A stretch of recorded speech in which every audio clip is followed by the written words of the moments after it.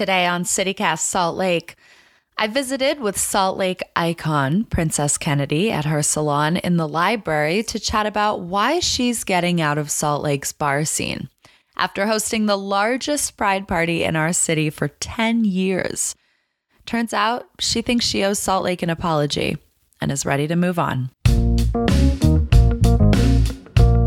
Today's Wednesday, June 22nd, 2022. I'm Ali Vallarta, and this is CityCast Salt Lake.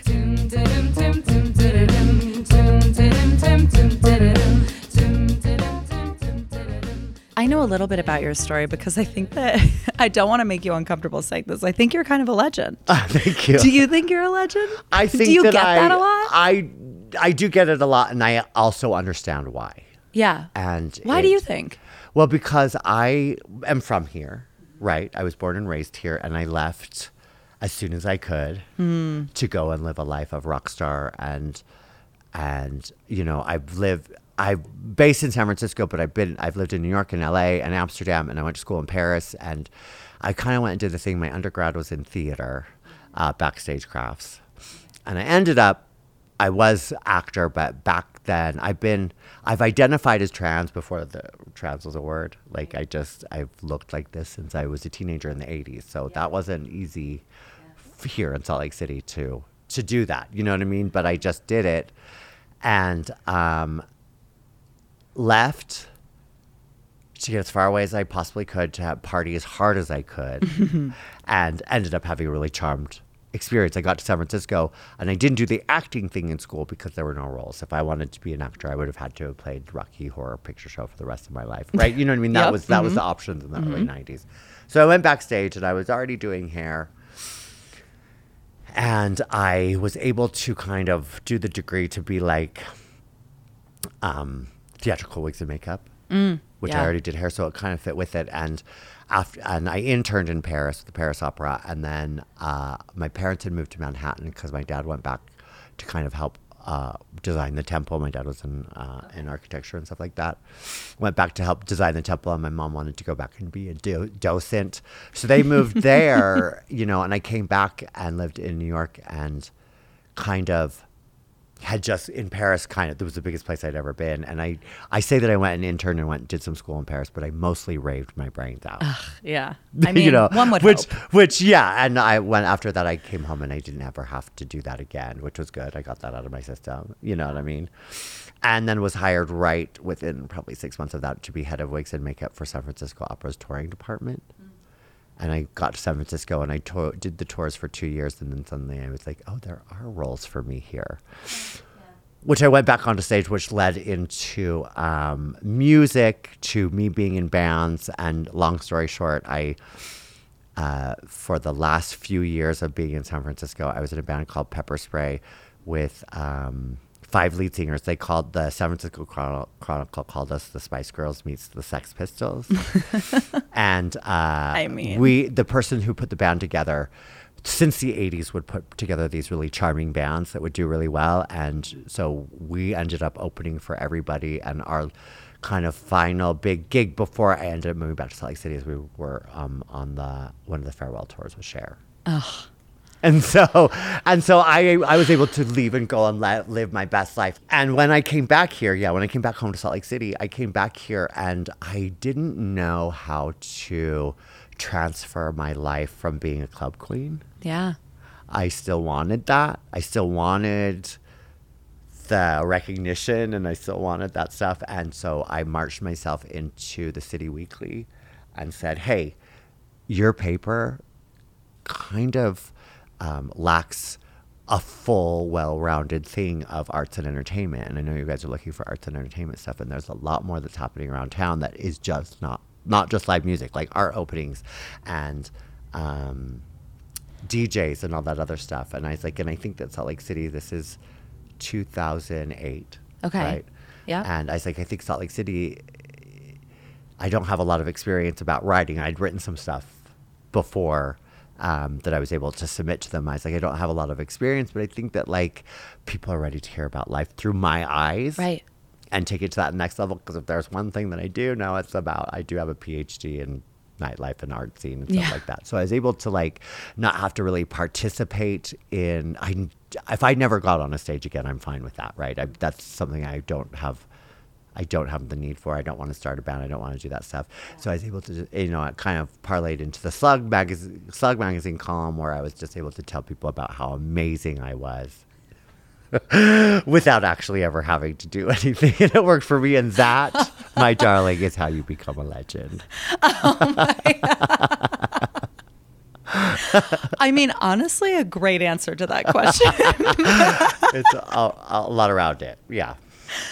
Well, so I am curious, like, I want to get into talking about the party and other things, but I do have another question about your return to Salt Lake, which is like, how has the scene changed? Oh, I mean, dramatically. We had so many gay bars here. We had the oldest gay bar west of the Mississippi. That is where that new Sky building is on State Street. It was called the Radio City. And it was a gay bar starting in the 1930s. And that's where legend Joe Redburn was a bartender and kind of started Pride Day back in the 70s. Was there, you know what I mean? But we had the Deer Hunter that I daringly called the Queer Hunter. And there was In Between, and there was, I don't know, there was a ton of them. If you research onto the City Weekly, you can find one of my columns where I wrote about the history of the gay bar in Salt Lake City, because P.F. Chang's was a lesbian bar in the 1930s and 40s. You know what I mean? There's a lot of culture. So we had a big culture, but it was all very underground, and it was all on the wrong side of the tracks. You know what I mean? And to give a little bit of perspective as to what people saw in Pride this year, one of my first Prides in 87 to 89, they were at Sunnyside Park. And it was like some softball team doing a dunking booth, and then like some Leatherman's Club doing the barbecue, and drag queens performing on the back of a flatbed with basically bigger than a boombox. And at the end, maybe a couple hundred of us, if there was a couple hundred of us, would all hold hands while they blared "We Are Family." And that was Pride, and I really actually hope that maybe we can refine some of that again. Yeah. So let's talk about, like, you. One of the reasons that I called you is because I saw you posted on your Instagram and you were like, it's time to pass the torch. It is. I have been hosting a Pride block party for a while now, but you have.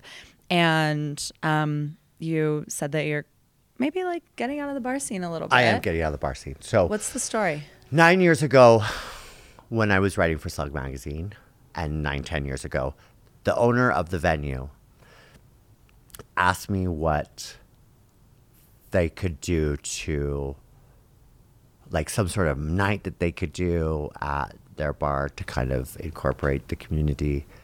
I kind of was just like, well, you're a sports bar, so probably not a lot. Right. And then after the Slug Flow, I was like, it was hot as balls out there, and like, me and my friends had just gotten off our bikes in the parade route, because that's what we were doing in Slug that year. And they just opened up the rooftop patio, and I think, let's all go over there. So it was about me and 30 of my friends went over there and kind of took over the rooftop patio and had a lot of fun. And I was like, boing. I was like, this is what you can do. I was like, we're going to show Salt Lake City what a Pride party can be like. You know, and I was like, I can do this. And it was amazing. The first couple of years was so awesome. And there was like maybe 300 people of us. You know, on the rooftop, and it was the hot ticket to get in. And yes, there was downtown too, but everybody wanted to get on the rooftop, and we had the DJs up there, and it was this fun party, and everything went great. And then we got the street party, and that was very cool. Like, who knew that was going to be a thing? Like, that first year or two, it had this cool sort of East Village 80s vibe that went to it. So I went through and did 2021 because we were in this amazing bubble of everybody just got vaccinated and there was no Delta variant, and so it felt like it was over. And they didn't have Pride that year. There was just a story garden that was happening. Okay. And we decided to just plan, and we decided if we needed to, we'd cancel. But it just turned out that we didn't. And so our party went from around, you know, the 300, maybe it had gotten up to 1,000 that second year for the street party, to around 3,000 to 5,000 people. And it was just like, whoa. It was way, you know, it was just like, all of a sudden I realized that And it had a different vibe, and I couldn't put my finger on it. And I was just like, okay, this is definitely the last year. But the powers that be can be a little bit intimidating. And by the time they started planning again, it was too late for me to back out. So I had to go back and help. And so I helped, it's a lot of planning. I started planning it in January. I helped find around 7 to 8 DJs. And this year I was like, I need to do something I have to do something about this, because quite frankly, I would go around to different venues finding DJs and stuff like that. And this year I just kind of was like, wait a minute. I'm only finding parties that have white DJs DJing for white people. And it's like, are we supposed to be doing things differently?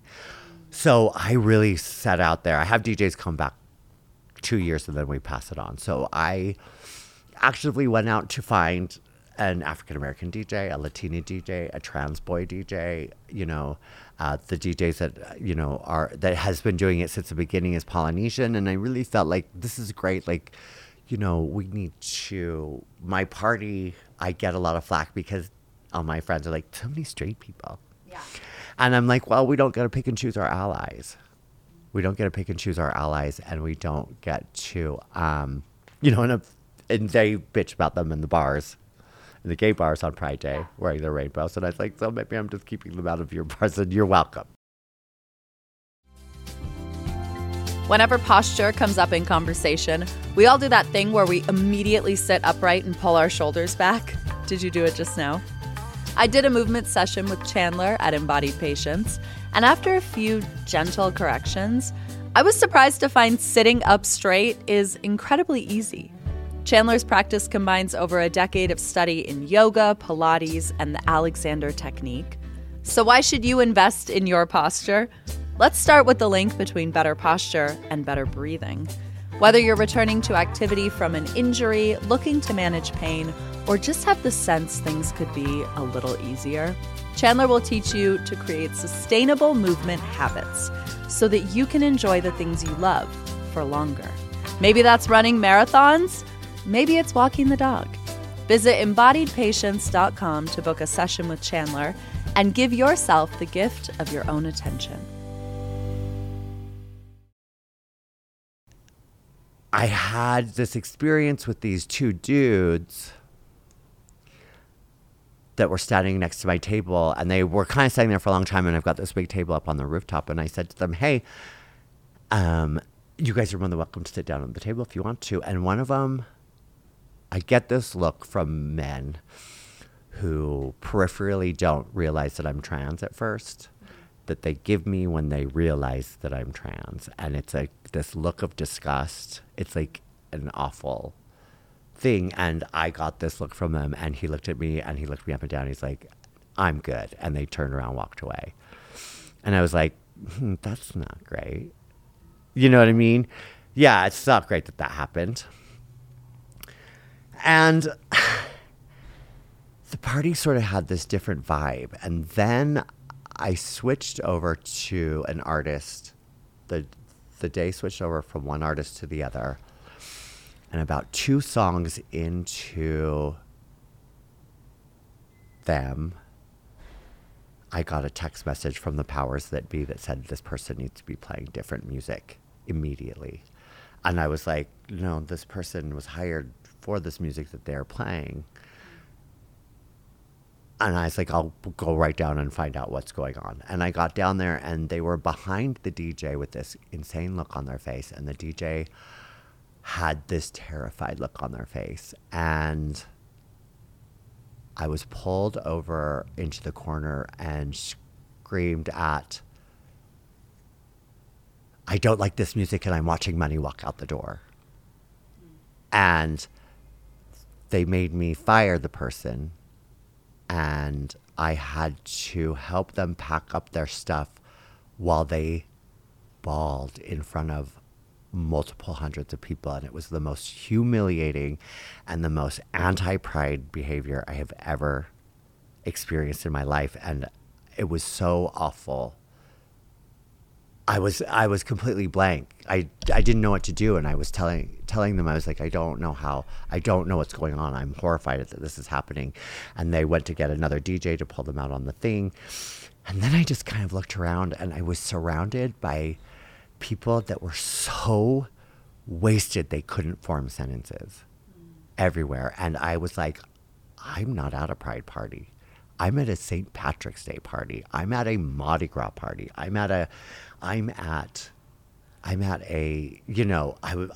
Pride party. And everywhere around me, the only rainbows had corporate logos on them everywhere. And I all of a sudden realized that I had built something that I was completely 100% against. I felt sick to my stomach.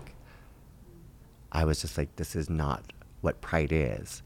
Like, we've totally, like, yes, maybe once upon a time we had to drink just to get through our lives, but this is not what it is. And none of these people are here to celebrate Pride. They're here to get wasted.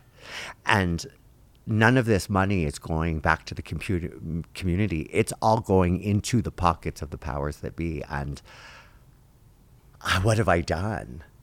What have I done? I felt, I felt so awful. So I immediately went upstairs after this whole incident. They escorted this girl out of the back door. I mean, it was so horrific to experience on Pride Day. And this person is probably the biggest ally to the community. And quite frankly, has some issues with some self-esteem. And I just couldn't believe that, like, maybe that this was happening in front of my eyes, and that not only that, but it was like my name was all over it, but there was zero consideration as to what this would do to my reputation, and there was nothing I could do about it, right? So I went upstairs back to my table where I sat completely blank, and then immediately started fights with everybody around me because it's just like I was triggered so much. I'm on hormones, and so it's like what people don't realize is that trans people that go on hormones go through a second puberty, and I didn't realize that I would start feeling the feelings of abuse that I had went through and the feelings of rejection. And watching that unfold with her, it just got worse. And so I just started fighting, and it's just like I can't have my life be a series of fight or flight, which is exactly what I did. And I was supposed to be there until 9, and at 7 o'clock I looked at my friend and I was like, get me out of here. I was like, I'm going to go down to the alley. I'm going to call a Lyft. In 5 minutes, I want you to pick up my purse and just walk out. And I went home and just completely decompressed, and had to get the most heartbreaking message from the DJ the next day of literally her worst nightmare played out in front of hundreds of people. And I was like, this is not what I'm about. This is not what I'm about. This is not what I built. I have birthed Rosemary's baby, and I'm Rosemary, and there's nothing I can do about it. And here's the thing: is that party, they're going to be able to do this party forever. Right. You know what I mean? The party is in many ways its own entity. It's its own entity. And not only did I create this party, I created 5 other parties that happened in parking lots and streets all over Salt Lake City. And it's not about monetizing the rainbow. And I totally was guilty to the party. So one of the main reasons that I've agreed to do your podcast is because I owe the community a little bit of an apology that I was completely in that. And vanity, thy name is Kennedy, I was glamorized by a full picture in the weekly, and like everybody knows that I have the biggest party in town and blah, blah, blah, blah, blah. But it's just like, you have to be careful what you wish for, because bigger isn't better. You know what I mean? Mm-hmm. So that being said, I am going to do better. And these parties, I want people to really, really take a look at what Pride is. We do not go out on Martin Luther King Day and say, hey, let's get wasted as possible for Black people. That's horrific sounding, right? It's the same thing with Pride. There are people, there's a reason why we're here. And it's not because we got here because Miller decided to make their beer cans rainbowed at this point. You know what I mean? Or whatever company that is trying to push an agenda, when it's just supposed to be a celebration of community and a celebration of being, we should just all be holding hands in a circle and singing "We Are Family." Right. You know what I mean? Yeah. And I will never, ever, ever do anything for Pride again that doesn't have 100% of the proceeds going back into the community for some kind of thing. In fact, this is kind of my dream. It won't happen for a while because they're about to remodel the roof of the library. But if I could get the library to give me their roof, I would bring Princess Kennedy's rooftop party back. It would be all ages. There would be nothing sponsored by it. It would just be a 4-hour dance party for everybody with a suggested donation, and everything would go back. And that's what Pride needs to be. Yeah. I can feel these feelings, and I have to do stuff to make things better for the community, because that's what I've done since I moved here. I've kind of blazed trails for people. Like, you know, it's like I was pretty much one of the only vocal, visible trans people in Salt Lake for a long time. And it's really weird as an activist to have all of a sudden have it be so saturated, because I'm not. It's like I don't have to, like, we're here. And yeah, everybody knows we can see. Right. We can see. So it's like I'm still kind of finding out to carve a place. But I really want people to go back to Pride in a way of like pool parties and little house parties and, you know, things that are give back, and not like, you know, doing a party of 5,000 people so that I can hear somebody bitch about their contractors being too slow on their kitchen in their house in Long Beach. It was heartbreaking. It was heartbreaking to see myself there. So I apologize to the community for putting stuff out there, but I'm here to do stuff and be better and make better. And I mean, that's what we're supposed to do, right? Right. You know, it's a very fine line of celebrating Pride and monetizing it. Yeah. We can't monetize it. We can't. What do you think Salt Lake needs now? Like, because you've talked about... Well, Salt Lake City needs to be able to figure out how to go through growing pains. And this, at the end of the day, is what it is. It's growing pains. There's no way that I could know, because suddenly Salt Lake City has been, like, I remember when Pride switched from being just like that cute little street parade thingy to turning the corner to go down Pride to see thousands of people down the street. I was like, whoa. And it happened really quickly. And things happen with growing pains. And I want people to know that, like, yes, it's fun to go out and party and have your drinks, and no judgment on that, you know, about what you want to do. But it's like, there was a time when we didn't have a choice but to go out and get wasted on Pride, because we just had to cover up the feelings of what we were going through. Right? Yeah. I know that this isn't the interview you thought you were going to get today, but I just feel really strongly that, like, I don't want that. I don't want there to be a gray area of that. This is a civil rights celebration. It's not what it's looking like. And I don't know what to say what Salt Lake City needs, but they just need to be able to go through growing pains and learn and grow and just have some perspective on what stuff is. And right there, the whole story that I just told is complete perspective. Yeah. And so when you're going someplace to party for Pride, are the only rainbows? Do they only have corporate logos on them? Where is the money going to go? Just be conscious. Be conscious about, you know, how you're celebrating Pride and what you're celebrating for and who you're celebrating with. Lesson learned. It's a hard lesson to learn. You know, I don't expect to make friends from any of this. I hope that people will take a lesson from somebody who has been a party queen forever and loves a good party. If you told me that I would be sitting at a microphone saying, like, maybe we should pull back and not party as much during Pride, I would have been like, you crazy. But you know, again, you go out and you have fun and you do what you do and you have your Pride party, but it's just, let's be really conscious about our neighbors and what we're celebrating. Yeah. We're all supposed to be doing better. And it's the people that like to talk about doing better that aren't doing better. You know what I mean? Do it. You know, let's not talk about it anymore. Let's just do it. Yeah. That's right? good Are you going to do advice. better? I'm going to try. Okay, me too. That's all we could do. Princess Kennedy, thank you so much for your time and for sharing with me. Thank you so much. Thank you for letting me purge that.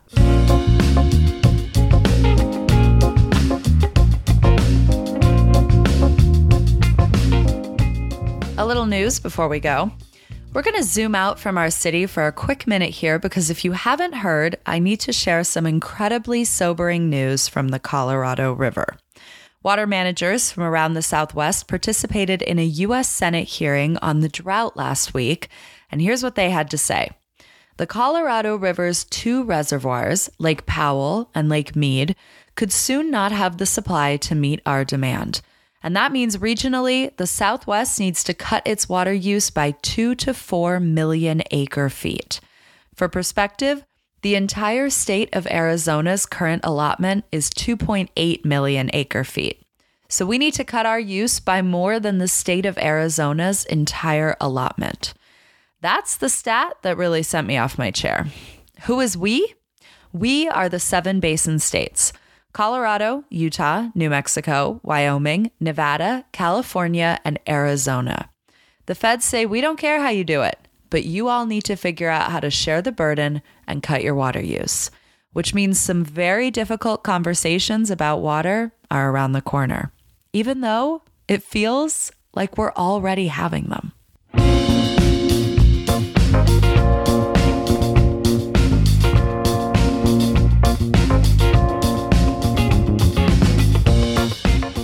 That's our show today here on CityCast Salt Lake. One quick note, the CityCast Salt Lake hotline got our first butt dial last weekend, and I could not be more delighted.